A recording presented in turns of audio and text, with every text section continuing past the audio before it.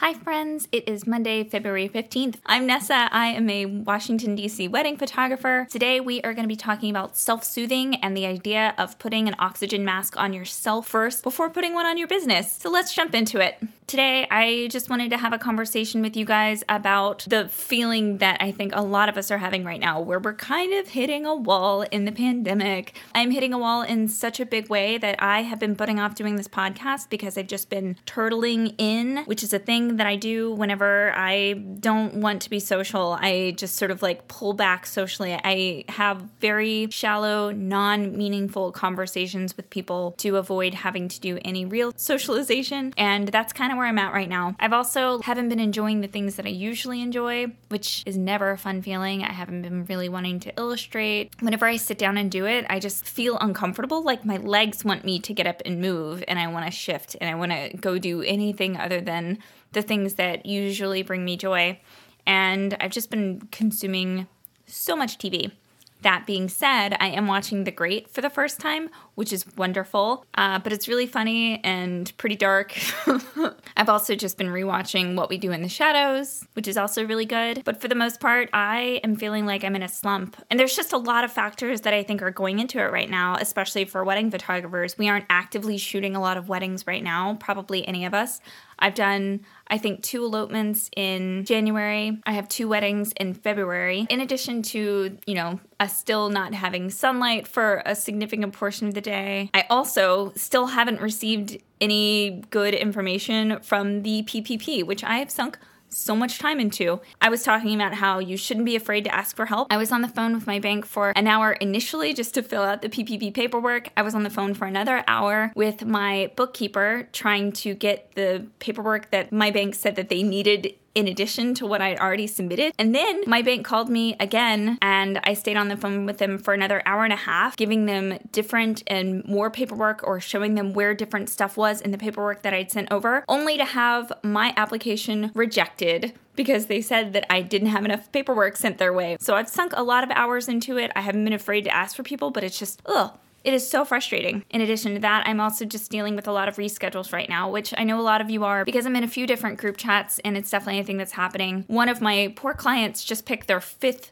wedding date with me, their 5th one, and I can't imagine the kind of stress that they're under, but it's also creating a lot of stress for wedding photographers because we are in a unique position. We're different than the florist or the planner. A lot of the videographers that I know have a team that they can work with. We typically aren't companies. We're one person. They might be losing business. We are one person, and if we block off a date, then we don't take any additional inquiries on that date. So when that date gets moved, if we don't rebook, we've turned away other clients. That's just money that we don't get now. And that's part of why we have a retainer fee, right? The retainer fee is for reserving that one date. But it's just been a really tricky situation to try to balance the, I know you're going through a hard time and this is a really hard decision. I get that. I want to be as flexible as possible because I don't want to lose any more business kind of mindset with that retainer fee is the opportunity cost for that date mindset. Photographers being a one-person show, not being able to take on any other events on that day, we're in a really unique situation where I think a lot of photographers are getting a lot of pushback because we've had to start instituting reschedule fees, especially for people choosing their, 2nd, 3rd, 4th dates at this point. And it's all just been really mentally taxing. And honestly, I kind of didn't want to do this podcast today because I was like, I just want to talk about good feelings or talk about something that I'm doing that is productive, and I'm not having it. So on the back end, I've been trying my best to spice things up to make things more interesting. So I've been using a paper planner lately because paper planners, the idea of checking things off is so satisfying for me. And I really need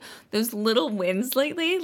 I really need them. I am dying for validation and to feel any amount of productive. So I am including, whenever I do checklists, scheduling personal time. I'm trying to schedule in nice personal tasks for myself, like meditate or read a fun book for 30 minutes, that kind of thing. And I'm trying to be really nice to myself whenever I don't want to do things. So I've been having a really hard time enjoying drawing. Part of it might be burnout. Part of it is just I think, that wall that I think a lot of us are hitting with the pandemic. So I'll set a timer for 10 minutes where I'll say, draw for 10 minutes. And all I have to do is sit there and draw for 10 minutes. And if that's all that I want to do and I want to quit from there, that is an easily attainable goal that I can do every single day. It's not a hard one. It's very low pressure, and I don't have to do it for that long before I call it quits. Normally, I'm a little bit hard on myself, and I think I give myself big, overreaching goals that I want to meet. So I've just been lowering the bar for myself a lot lately. Sometimes our minds and our bodies ask for things that they need, and I think right now, my body and mind just kind of needs to rest. And I feel like I've mostly been venting. I definitely don't want to leave you in a place where you're like, yeah, that is hard. Like, I'm feeling that too. That sucks. So I wanted to talk a little bit about some self-soothing techniques that can help relieve stress and anxiety. Self-soothing is using the different senses. So there's sight, smell, touch, taste, or hear. So sight might literally just be setting a timer on your watch or on your phone for 5 minutes and just looking out the window and just taking in everything that you can see. And if you're driving in a car, you can just mindfully take a moment to just try to think about the things that you're seeing out of your window. Look at the things that are around you. Look at some photographs that make you happy. Watch a video that makes you happy. Just as long as you are taking a time to intentionally do that, that would cover sight. Smell can be anything from baking something to lighting a candle that smells good. It could be using essential oils that you really like. It could be going to Trader Joe's and buying yourself one of those like $5 bouquets. I love the smell of coffee, so making coffee and just taking a moment to really breathe that in. If you have a favorite lotion or favorite cologne or a smell that you really like, putting that on is another way to self-soothe. Touch is one of my favorites. I have all of these fuzzy blankets around the house because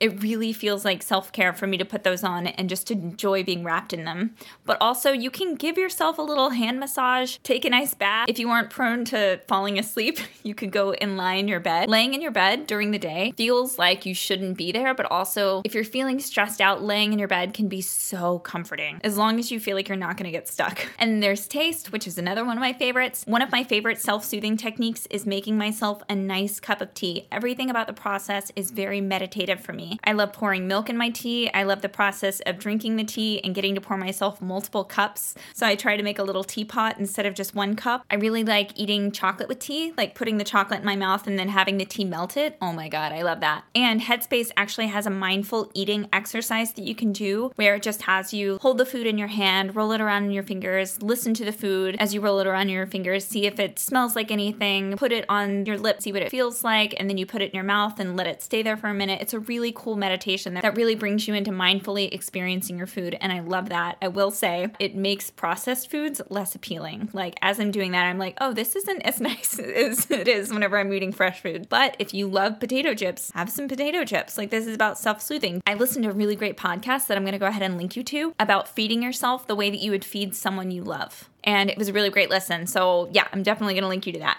And the last one we have is hearing. If you just open up the door to the outside and just take a few minutes to listen to the outside, listening to a favorite song, really getting lost in music, putting on headphones, listening to ambient sounds. You can also take a minute to listen to a podcast that just makes you feel happy or makes you feel energized. Or you could listen to an audiobook. Some of these things might be things that you already do for yourself whenever you're like, I'm kind of down. I'm going to listen to my favorite song. But these aren't all things that I naturally think of doing. I kind of forget about the tools that I have to make myself feel better whenever I'm feeling down. And I know that this is supposed to be a business podcast, but since I know so many of us are going through a really stressful situation right now, I wanted to make sure that you are putting the oxygen mask on yourself before you are helping your business. Thank you so much for listening. I am so glad that you're here. I'm going to finish up the mocha that I started earlier today. It takes me like 3 hours to drink coffee, so it's very cold at this point. I hope you're having a good day, but if you're not having a good day, good news. There's room for improvement.